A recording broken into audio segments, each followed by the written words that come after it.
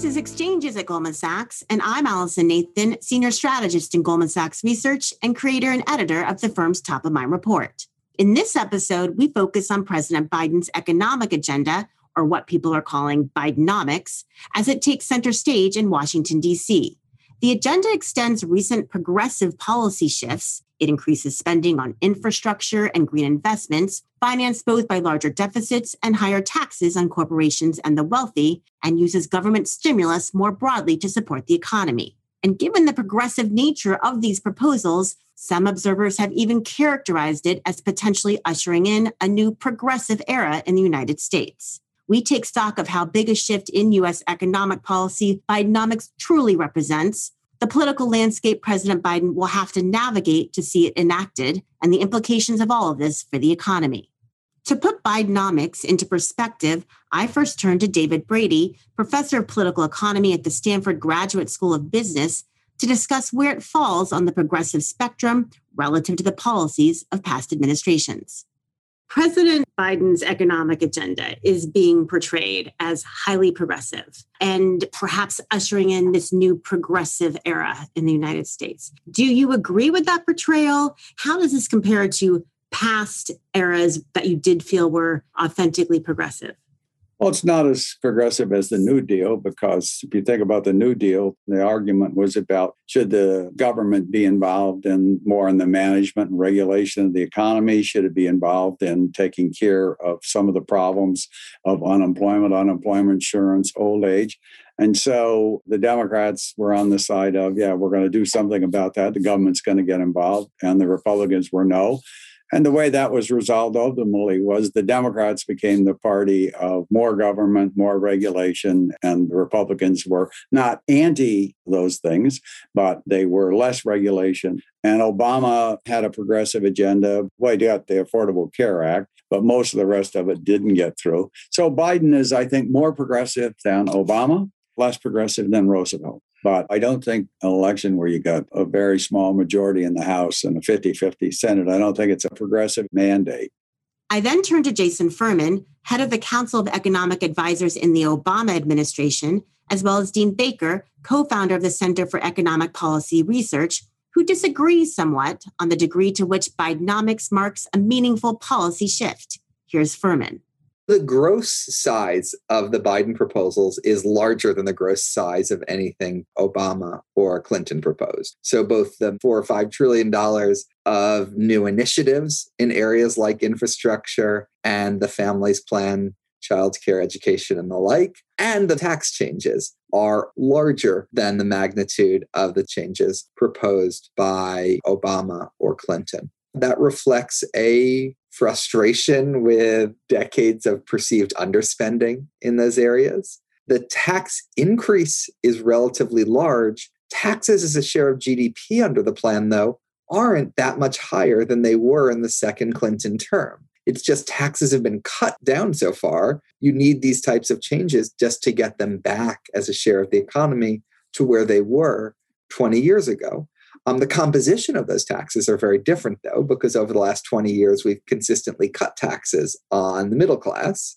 President Biden proposes to keep all of those middle class tax cuts. And so he's making up for all the lost revenue by raising taxes even higher on high-income households and corporations than they've been before. But President Biden has continued to have a framework where things are paid for. So in that respect, there hasn't been a complete sea change in the way fiscal policy is conducted.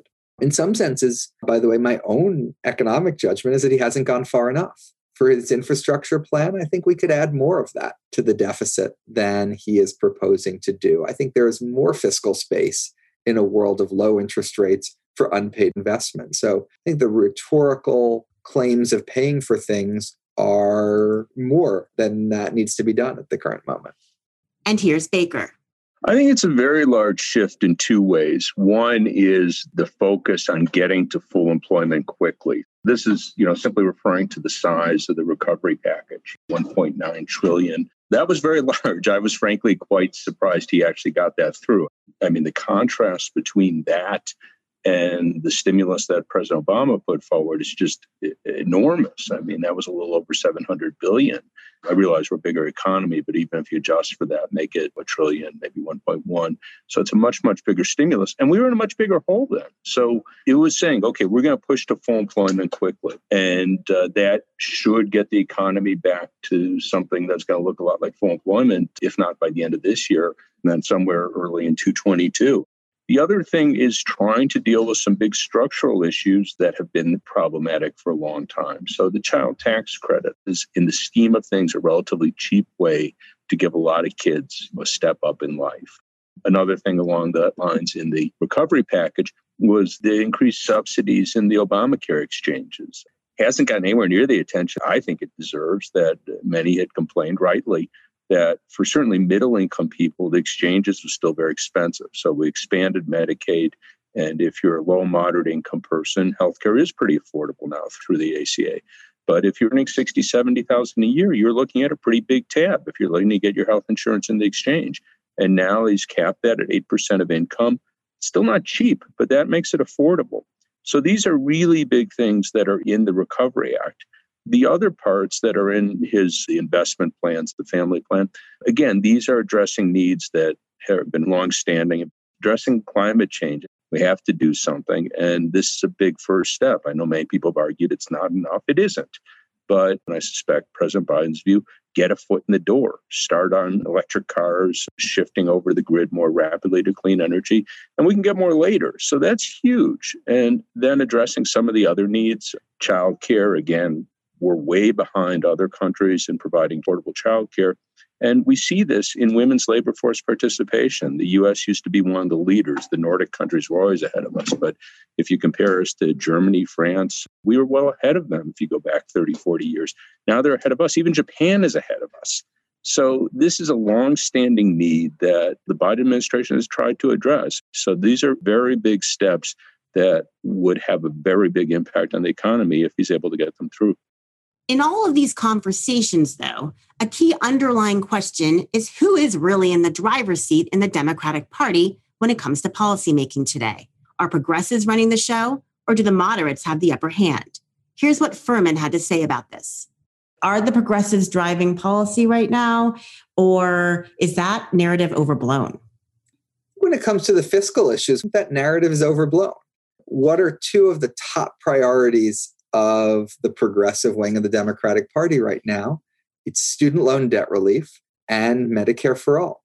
Biden has not proposed either of those, and if anything, has been, somewhat negative and skeptical of both of those. Modern monetary theory, MMT, he hasn't embraced that. MMT would say you don't really need to pay for anything. That is not the view that he's taken. I'm not arguing that he represents the center wing of the Democratic Party either, but a simple does whatever Bernie Sanders wants him to do is pretty dramatically contradicted by looking at the proposals. And here's Baker. Certainly, you've seen the increased prominence of the progressive branch of the party. Obviously, it's not the majority of the party. I mean, Biden won, no doubt about that. He beat Sanders decisively in the primaries. But the point is, that's a very substantial portion of the Democratic constituency. The traditional Clinton Democrats, the Wall Street Democrats, they've been discredited. Obviously, the financial sector is important. I don't think anyone dismisses them. But the idea that we're going to have economic policy determined by what the financial sector wants, I don't think that's any more okay with a large sector of the party. They've appointed a lot of progressives to top-level positions. So clearly they're an important voice in the administration. But it would be wrong to say they're running the show, because clearly plenty of people that you wouldn't consider progressives that certainly are in on all these discussions, and they're going to have their say. And here's Brady's answer to the question of who's running the show, as well as his broader perspective on how U.S. political parties and power dynamics have evolved in recent years and how the midterm elections might impact all of this. That's the $20 million question. It seems to me in the next month or two, we're going to have the answer to that, how much the progressives have taken over. If infrastructure bill and other bills don't pass and they get modified, say the infrastructure bill gets something like what the bipartisan group of senators came up with, then I would say Biden is a moderate. If at the end of that, what they really try and do is say, okay, nope, we're going for reconciliation, we're going to try and push this through, then it's the case that he's been taken over by the progressive wing of the party. Now, I don't think we know the answer to that yet. There is also a narrative about Manchin and how powerful he is as a swing vote and that he potentially will move policy more moderate. Do you see that playing out? Do you think he's the dog or the tail? Well, he's a crucial vote, but he's not the only one. There's Kyrsten Sinema from Arizona, Jon Tester from Montana. There's a cluster of moderates in the party. And so the question is, what are they going to be able to bring? Are they going to be able to change policy? I think they've already changed it, and they are going to pull the policy back away from the progressive. If we ask about that more broadly, has the Democratic Party gotten more progressive, or has the progressive wing just gotten louder and more power? How has the party changed? What's happened is the political parties have sorted. This has been a progression since 1980. So if you look at 1980, about 40% of people who said they self-identify as conservatives were Democrats. And 25% of people who said they were liberal were Republicans. What's happened over time is that's sorted out so that there are a few conservatives now in the Democratic Party, but basically it's a party of liberals and very liberal. And the same is true for the conservatives. Now, about 70 to 75% of Republicans consider themselves very conservative or conservative. And the number of saying very conservative is up over the Obama period, and the conservatives are down a bit. And for the Democrats, the very liberal is up and liberal is up. The difference is that the Democrats are a more heterogeneous party because they have more moderates and conservatives than the Republicans have moderates or liberals. That's related to education.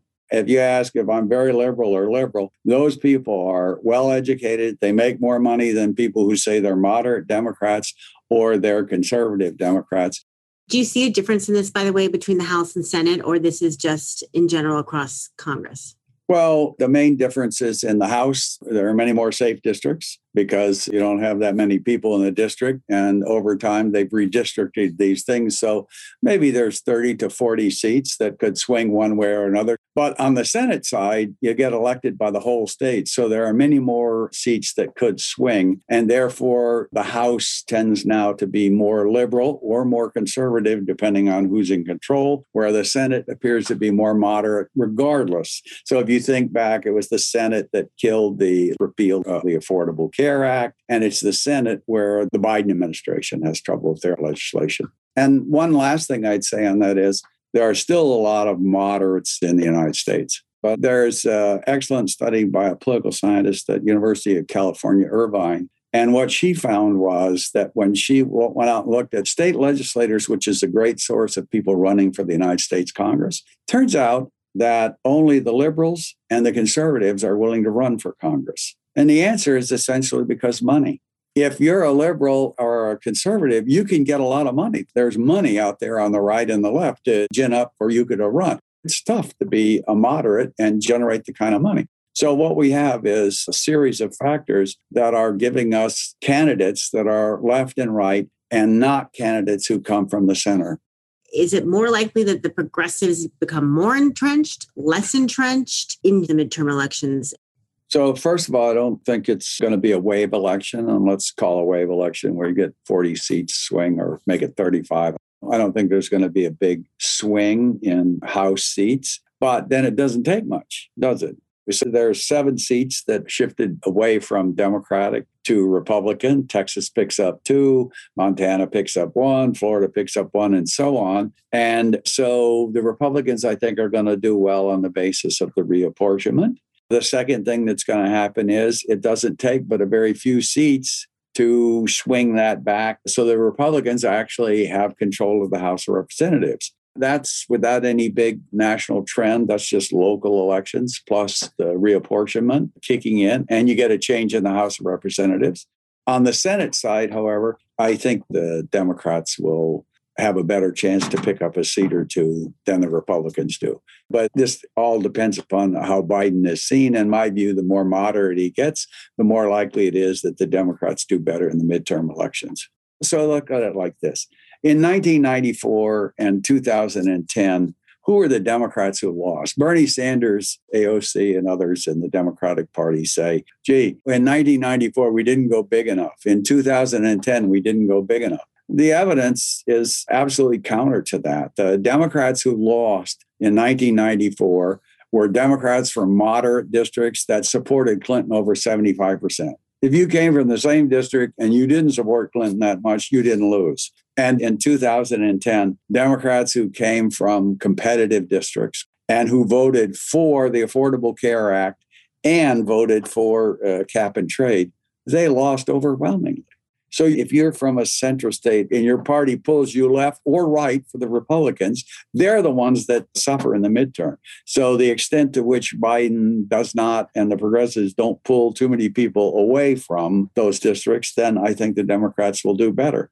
With all of that in mind, I asked Brady just how difficult it will be for Biden to get his agenda passed compared to recent Democratic administrations. It's going to be tougher for Biden because Obama had 60 seats in the Senate and he had a bigger margin in the House. So Biden comes in and basically, if you look at the 2020 election, in my view, the 2020 election was a referendum on Donald Trump. And Donald Trump got turned out of office. But below that, the Republicans gained seats in the House of Representatives. And they would have had control of the Senate had President Trump not come in and did what he did in Georgia, say the election was a fraud, didn't work. And what happened was Republican voters didn't turn out in the runoff and they lost. So down ballot, it was not like the Obama win in 2008 at all. So Biden has a tougher time.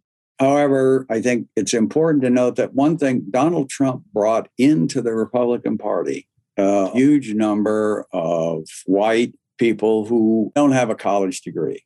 And it's the first time in 2016 and 2020 that majorities of people without a high school degree voted Republican instead of Democrat. That's an interesting thing in the Republican Party because those people are in favor of taxing people who make over $250, taxing them more. They're less opposed to a higher minimum wage because it suits their interests. So Biden has a chance of getting some support among the public for some of these economic policies, but certainly not all of them. And here's Jason Furman reflecting on his experience in the Obama administration relative to today. 95% of Democrats are thinking bigger today than they were thinking in 2009. And so Biden has that going for him relative to what Obama had in 2009. But he needs 100% of Democrats to do things, at least in a party line way. And President Obama never needed 100% of Democrats. The American Rescue Plan I've never seen anything pass that big, that quickly, almost exactly what the president proposed. And it's possible that could happen again, that it becomes the only solution to the next bill is do what the president says. Because if the progressives get their way or the centrists get their way, the whole thing falls apart. So it could be he gives you the only landing pad that could possibly work. And the choice is between defeat and what he proposes. So I think the narrow margin gives him a little bit of an asset, but creates a huge, huge challenge to getting anything done. So what would be the economic implications if much of Bidenomics does get done? In the near term, the impact on inflation seems to be the most hotly debated. Furman's concerned that the stimulus already implemented in response to the pandemic crisis through last year's American Rescue Plan will be inflationary, but Baker is less so. Here's Furman. The American Rescue Plan erred by having too many dollars per month and not enough months. So I wouldn't have minded a $3 trillion plan. I think the country could have afforded a $3 trillion plan. But what it couldn't handle was that much money injected in the economy that quickly with nothing as much permanent to show for it. So in the near term, I definitely have a higher inflation forecast. I think there are some dangers, more than there should be, about expectations becoming de-anchored. There's many sticky prices and wages that haven't moved yet and will start moving, and that over the next year, demand is going to exceed supply. So There are reasons to worry about inflation right now, but those should be the Fed's worry, and the Fed should take care of it. So do you think the Fed is going to have to react sooner? I think the Fed will certainly raise rates faster than it thinks it's going to raise rates. And I wouldn't be shocked to see a rate increase in the second half of 2022.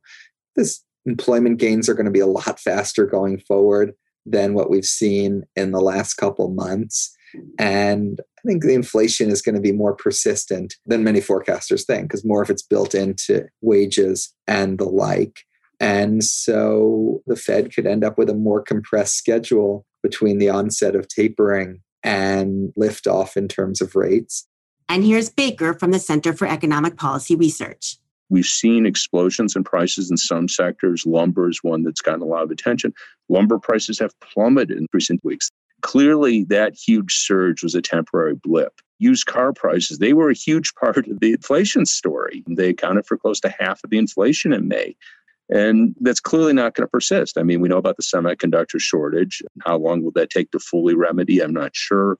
Most of the car assembly plants, at least is my understanding, they're back up and running. So I think what we're mostly seeing are temporary shortages associated with the economy reopening in the US and the rest of the world, which are likely to be alleviated in the next few months and for the most part by early 2022. So the fears that we're back in 1970s spiraling inflation, I think those are completely unfounded. One of the things I think has gotten way too little attention, if you go back to the 70s inflation, a big part of that story, at least in my view, was the slowdown in productivity growth. So we come off this long quarter century of very high productivity growth, 3 percentage points a year, 47 to 73, and it falls to about 1% in the rest of the 70s, 73 to 80. So I think that was a big part of the story. So if you look at productivity growth 2009 to 2019, it was just trivially over 1% a year.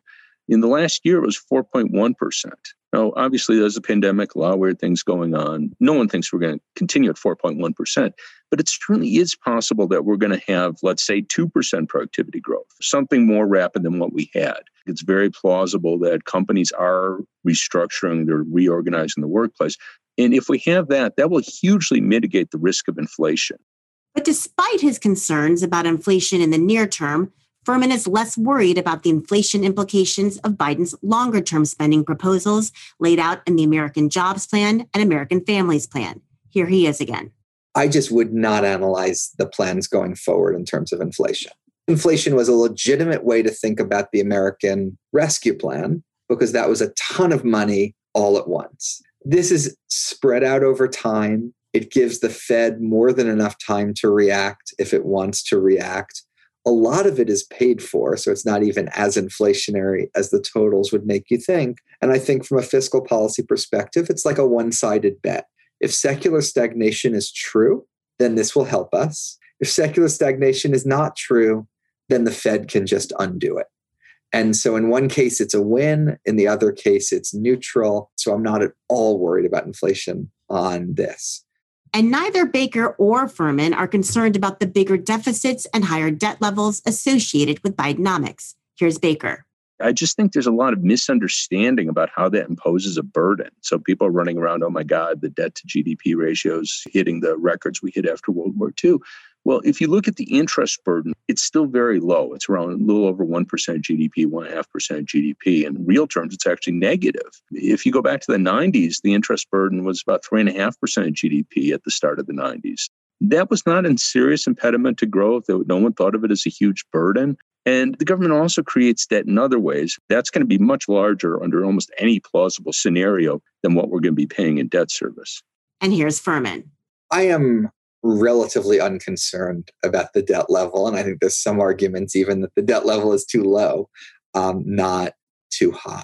The debt needs to stabilize. I completely agree with that. The question is, where does the debt need to stabilize? For a large, open economy like the United States in the low interest rate world that we're in, I think for the debt to stabilize at 125, 150% of GDP would be completely fine. Why do I say that? Because I don't look at debt as a share of the economy. I look at debt service as a share of the economy. I look at that adjusted for inflation because you want to take into account that some of the debt is inflated away. And you look at a forecast over the next decade, and it has debt service as a share of the economy adjusted for inflation rising to about 0.5% of GDP.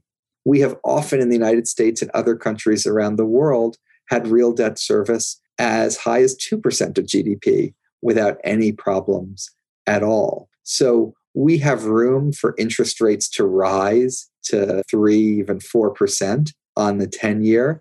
We have room for the debt to rise and all of that still being consistent with interest staying stable. Now, some adjustment needs to be made eventually. I hope that when it comes down to it, we do address Social Security. I do it more with revenues than spending, but that it gets addressed. But the debt bouncing around at around 115% of GDP over the next decade is not high up on my worry list. And finally, both believe Bidenomics would be positive for longer-term growth. Here's Furman again. I think it's a mild positive for economic growth and a larger positive for other goals like climate change, economic inclusion, helping families balance, and investing in opportunities for children in the longer term.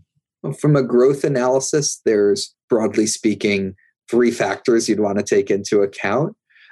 One is the overall macro stance. And there, I think it's a bet with some upside. If there's secular stagnation, this is the medicine for it. If there's not secular stagnation, the Fed can offset it. So I think that from the macro stance, a small positive. You then want to look at it from a micro perspective. How much will you expand the supply side of our economy if you have children that go to better schools? I think that's a positive, and it's a positive that grows over time. And then there's the tax changes that are paying for all of it, which I think are, on the negative side of the ledger. I think they're a pretty small negative.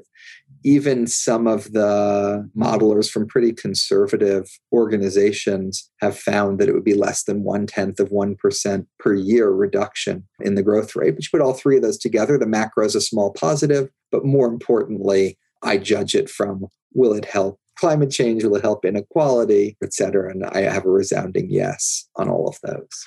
And here's Baker.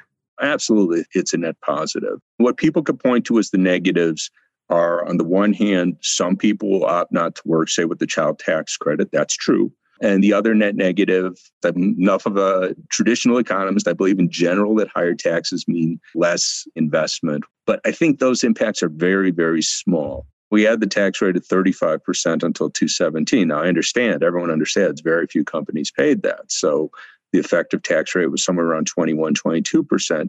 So if we get to 25% as the nominal rate, the effective rate maybe again will be around 21, 22%. The story is this will have some devastating impact. You just flip it over, you go, okay, is there any evidence that the tax cut had some big impact on investment? And I was following the data closely. You really can't tell that story.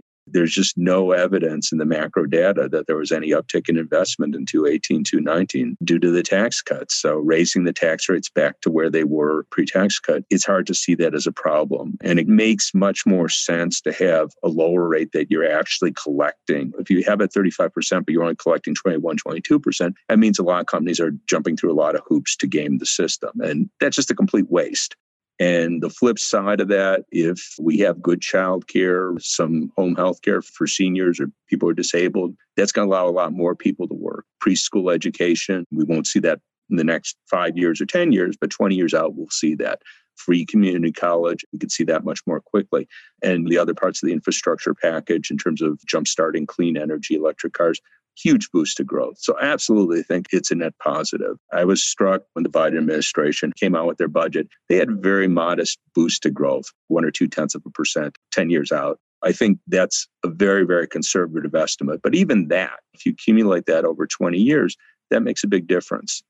As aspects of Bidenomics continue to be debated and moved through Congress, we'll be closely watching the implications for policy, the economy, and markets. I'll leave it there for now. If you enjoyed the show, we hope you subscribe on Apple Podcasts and leave a rating or comment. I'm Allison Nathan. Thanks for listening to Exchanges at Goldman Sachs, and I'll see you next time.